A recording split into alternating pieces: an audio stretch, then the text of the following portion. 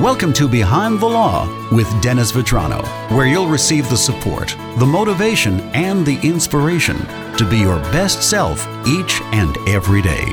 And now, here's your host, Dennis Vetrano. Time again for Behind the Law with Dennis Vetrano. Welcome back, Dennis. Good to see you, Joe. We're discussing the Grace Smith House wheel that you found on Facebook. Yes. A very important wheel. Yes, the self-care wheel. And we were talking about, ways that you try to strike a balance in your professional life. So, and you had a quote that we were talking about off the air. What was that? I'd like to share that. And you started this in the last time we got together.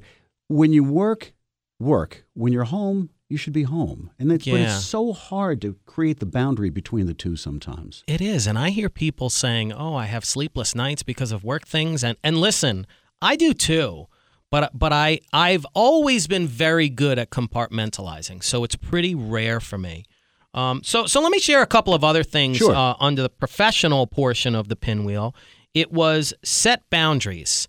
And I put my own spin on this. I interpreted this in a particular way. Look, if you're going through the divorce process or a stressful time in your life, there are certain things your employer and your coworker need to know and others that they do not. Your personal life is your personal life. And between you and me, it's no one else's business. And sometimes you have to be cautious when you share intimate things about your personal life with coworkers, because you never know when people can try to use that against you and try to keep you back so they can get ahead of you for promotions or raises or additional responsibilities. So look, be cautious about what you share. Ask for help for those people you're really close to, but be prepared to set boundaries. And I think the last one that I found particularly relevant is don't be afraid to take mental health days. And that's one that I should be taking my own advice. Because I never take days off. I take very few vacations and I take very few days off. And I think sometimes it's important to take those days off and minimally just to have idle time.